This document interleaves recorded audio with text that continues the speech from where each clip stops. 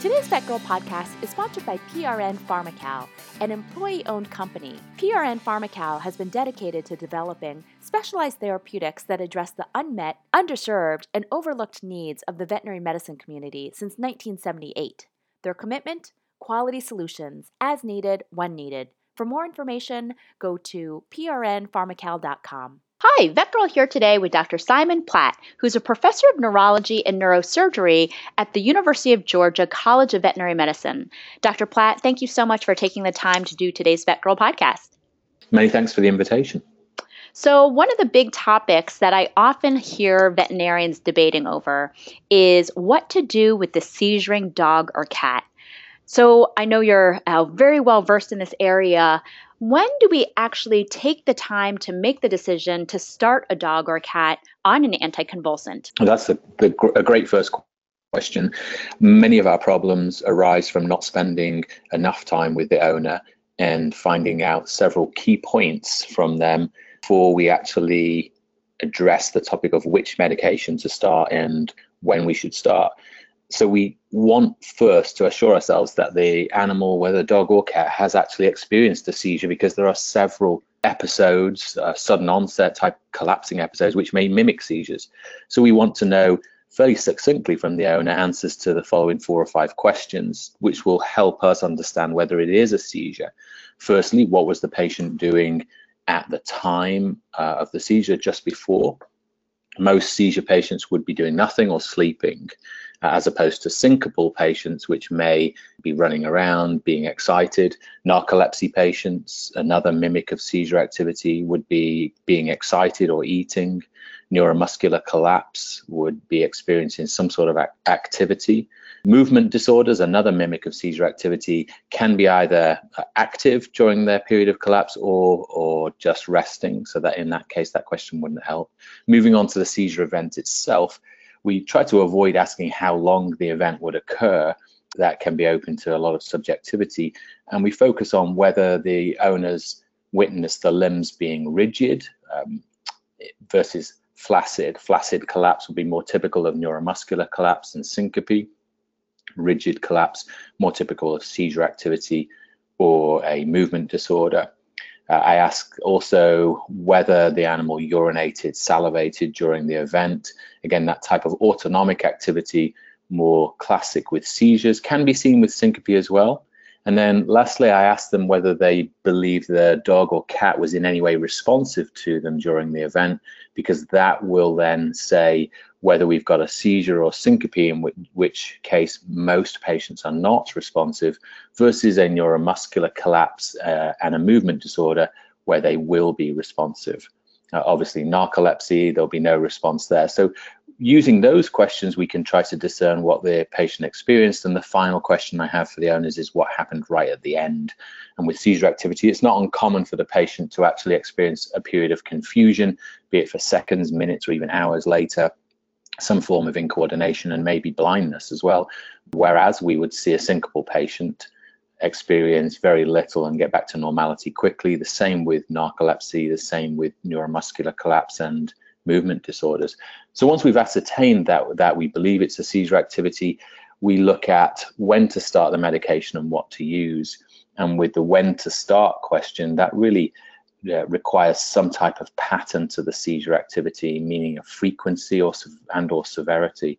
The frequency at this stage, we believe, should be no more than 1 a month, and preferably no more than 1 every 3 months. Once we see that type of frequency, then we believe that the animal should be on lifelong therapy unless there's an underlying toxic or metabolic cause.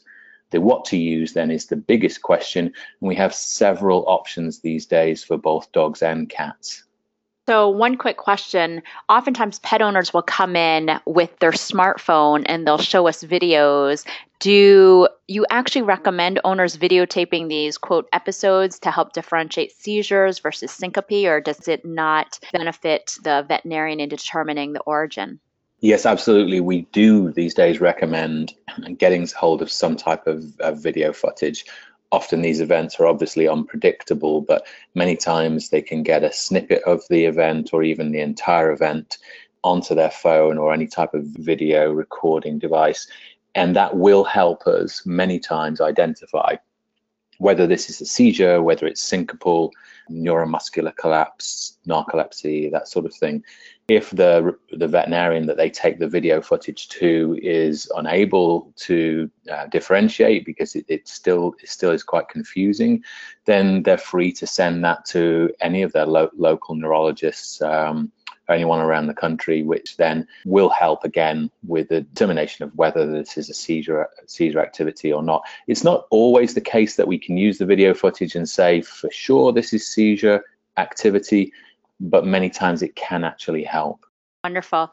Now, I will disclose I trained in vet school about 20 years ago, and at that time we were all taught to use phenobarbital, and then we changed to potassium bromide, and then in the clinic that I work at now, which is a specialty clinic, every single different emergency doctor uses a different drug.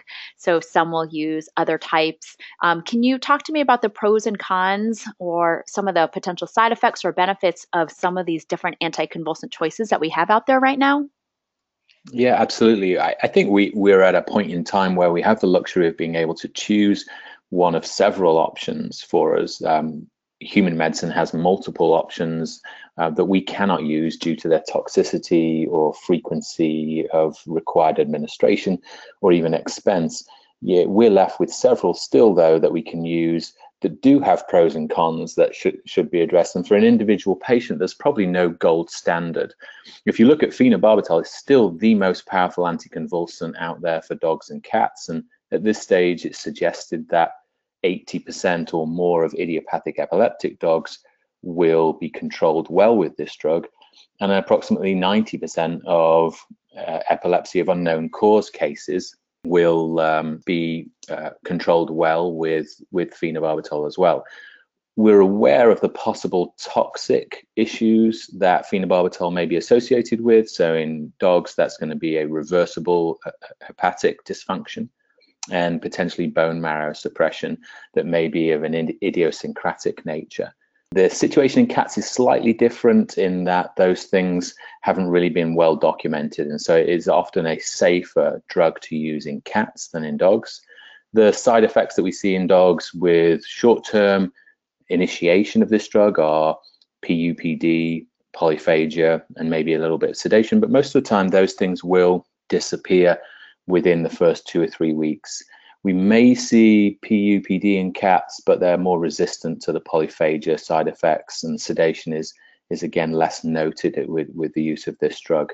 So it is a good first drug to use. However, it does come with those side effects that we must monitor the patient for, and therefore it may be seen, even though it's as a cheap option, it may be seen as an option that comes with a bit of work required on both sides, the owner and the veterinarian, in that frequent blood tests are necessary to evaluate the bone marrow and its function, and also blood tests to evaluate the levels of phenobarbital in the serum to make sure that we don't get to the top end of the reference range, which may be where liver dysfunction is most likely to occur. When we talk about potassium bromide, it's a much safer drug.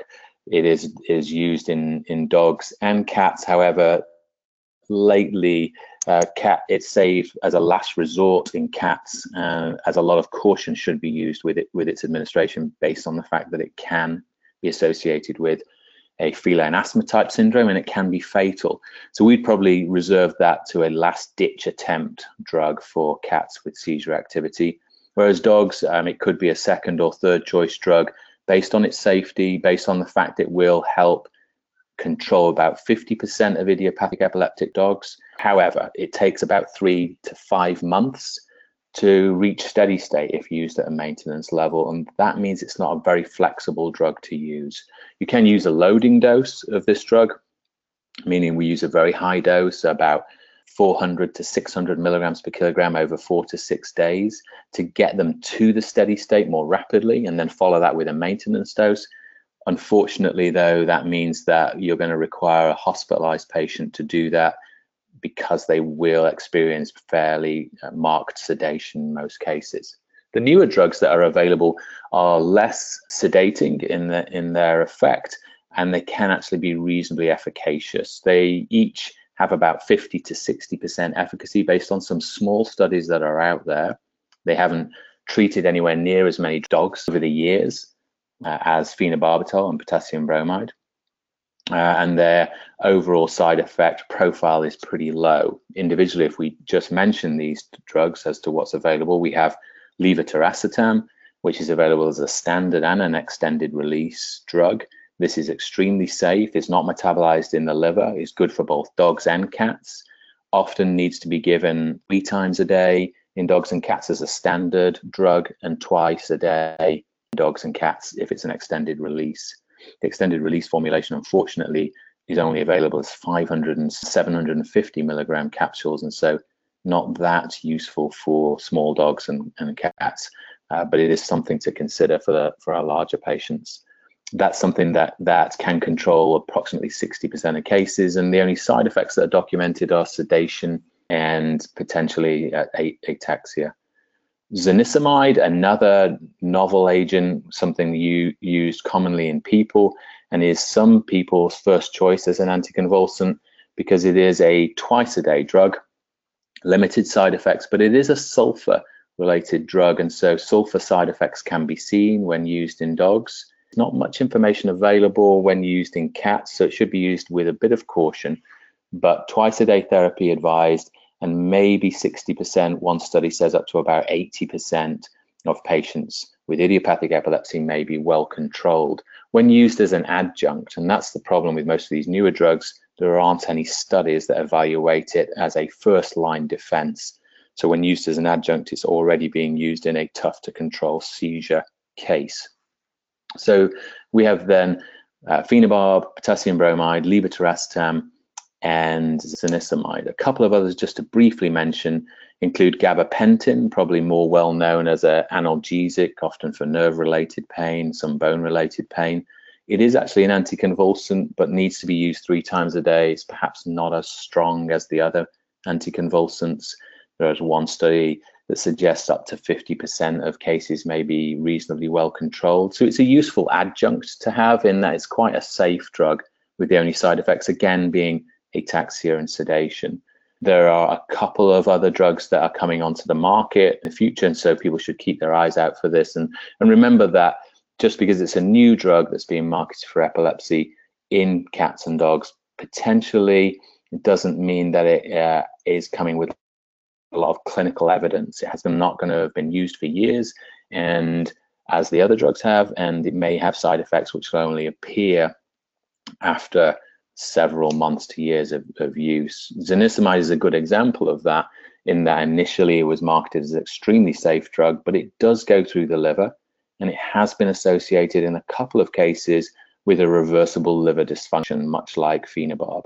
So in essence, a good drug that can be used twice a day, but still should be monitored closely in terms of potential side effects.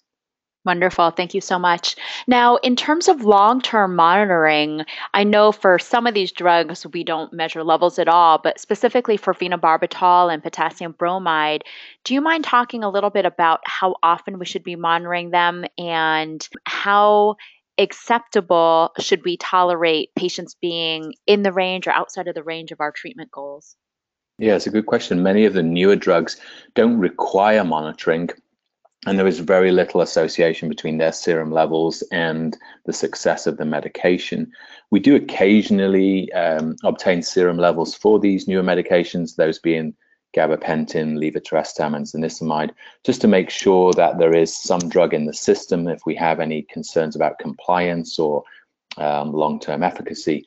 But it's really phenobarbital and potassium bromide that are the drugs that we would more routinely measure, and ideally, we would do this every 6 months. In a case where the owners do have some financial difficulty, once a year is acceptable. We're trying to reduce the labor intensity of medicating these patients if possible and reduce the cost associated with it. But every 6 months gives us a chance to make sure we can identify a pattern where perhaps the dose is causing increased serum levels or decreased serum levels if the dog is starting to metabolize the drug more aggressively. It also helps us in the future if a problem arises, we can look back and say, well, for the last 3 years, every 6 months, we've seen a fairly stable serum level, and now we've seen one rapidly elevate or rapidly decrease. So it will help us with that. And at the same time, it gives us a chance to check on the patient in terms of the most recent seizure frequency and severity that the owners are witnessing, in terms of any potential side effects. So it's a good way for us to continue with the patient relationship and make sure we're not going to get into any difficulties with the use of these drugs. So I'd advise every 6 months if possible, but once a year at minimum. And I wouldn't be too rigidly fixed to the level itself. I would always treat the dog. Well, that's what's most important. The upper reference range for phenobarbital is somewhat of a ceiling level. We wouldn't want to go much higher than that because the higher end of that reference range is associated with a more likely chance of liver dysfunction. So we wouldn't want to go higher. If you are below the low end of that reference range, however, and the dog is well controlled, that's acceptable. So we focus on the dog. We look at how many seizures the dog is having, how severe those seizures are, how severe the postictal period is, and say whether we need to increase the drug and only look at it reaching its full potential as an individual drug when it gets to the top end of that reference range. With potassium bromide, the top end of the reference range isn't as much of a ceiling level for us. It does imply that you're more likely to get signs of sedation and ataxia, but being that it's an extremely safe drug, otherwise, we don't often suggest stopping at that level if the dog is managing it well and if the dog needs more drug. So there are guides versus rigid levels which must be adhered to in terms of our next move. We're always going to focus on treating the patient before we actually focus on the serum level itself. So being that you practice in academia, you probably have much better and more compliant owners than I do. But how do you emphasize to pet owners the common problem of pet owners just stopping their anticonvulsant therapy because they feel like their dog hasn't seizured in a couple of weeks or months? Is there some type of particular language that you use when talking to them about doing this? Yeah, I'm not sure how successful it is in the end, but we do face that problem frequently. If we have a patient that is medicated appropriately and doesn't have any side effects and they're not exhibiting seizures, we may be approached about reducing that medication or even stopping it. And so we do talk to them about two major issues. One is that if we reduce or stop the medication, there is the potential for side effects to ensue because the dog will have become addicted to that medication. And so they need to reduce it extremely slowly. In humans, a rapid reduction or stopping the medication too quickly can actually result in seizures or even status epilepticus. The other aspect that we talk to them about is the fact that if you reduce the medication and the dog starts to exhibit seizures again, it is extremely difficult in our experience to get the same level of control back by reinitiating the drug. There seems to be a reasonable perception by an owner that we could reduce it, maybe even stop it, and if they come back again, we'll get the dog back on that medication. If the seizures re-emerge quickly on reduction or cessation of the medication, then it is extremely difficult to get that level of control back again. And so we'd be happy to work with the owners to try and find a dose where the dog does not have any issues with its quality of life, but we urge them to not reduce or stop the medication without discussing it with us and just consider it a lifelong therapy. And perhaps the best way that we found to tackle it is right from the start and advise the owners that they could get into a situation where they believe stopping it may be a good thing, but they shouldn't be tricked into this. We tell them right from the start, this is a lifelong therapy, so that it comes with a lot of considerations, not only about how it will affect the dog's quality of life, but their quality of life and also the expenses that are associated with that. Wonderful. Thank you. And one last question that I know you probably get asked all the time. When do we add a second drug, a second anticonvulsant? And likewise, how long does that patient have to clinically improve before we decide to wean out one of the drugs? Yeah, another good question. We do get that frequently. We have to address it on an individual basis. If we try to come up with some black and white indicators for the initiation of a second drug, those are that we are not getting successful control of seizure frequency and or severity with the first drug. And so it comes down a little bit to what the decision was in that dog or that individual patient right at the start of initiating the first drug. As you said, that we would like to see no more than one seizure every 3 months, definitely no more than one seizure every month.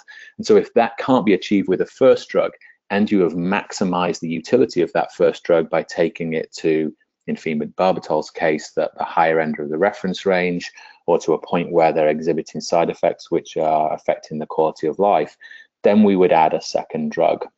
Side effect issue is an important thing, though, to add, in that some dogs may be well controlled, but their side effects are intolerable to the dog and also the owner.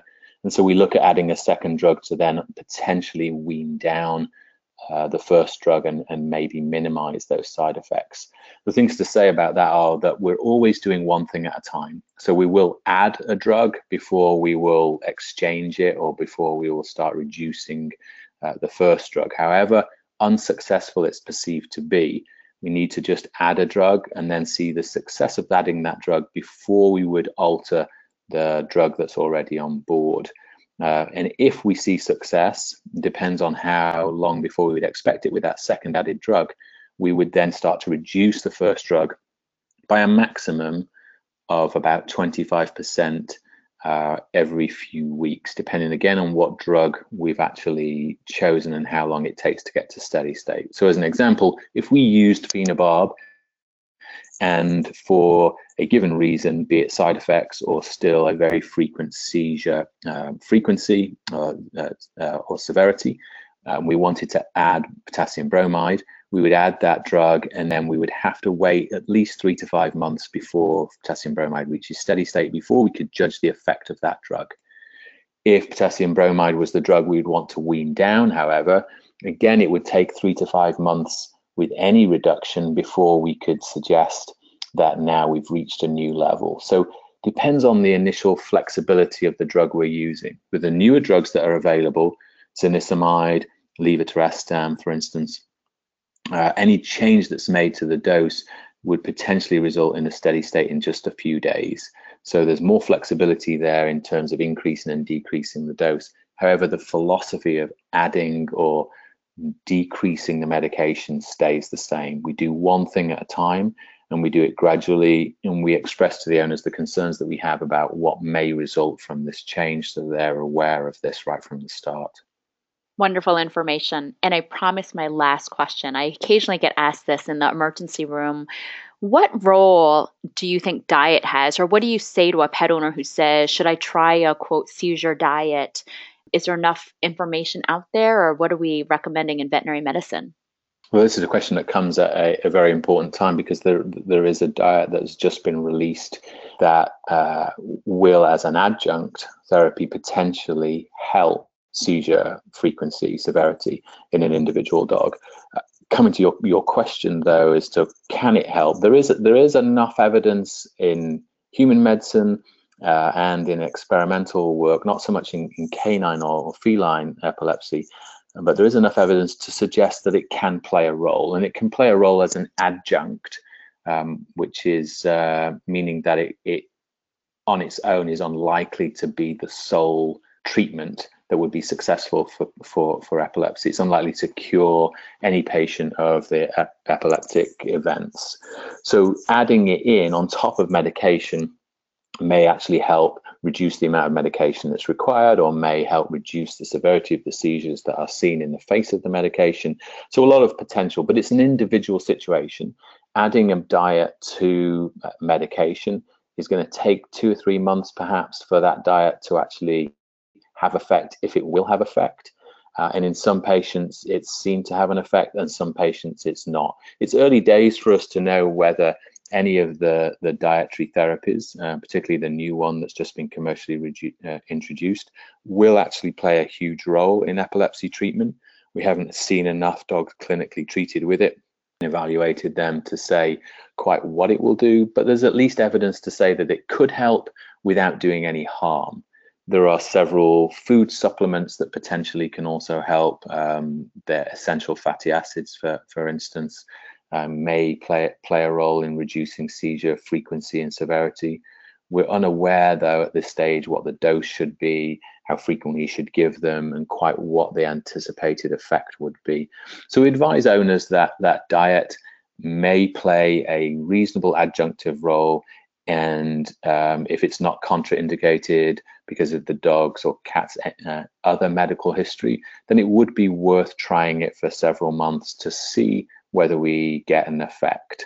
I would urge, if we do get an effect, that any change in medication that's made subsequent to that is made very slowly and carefully, because reliance on just the diet is probably too much for us to ask for.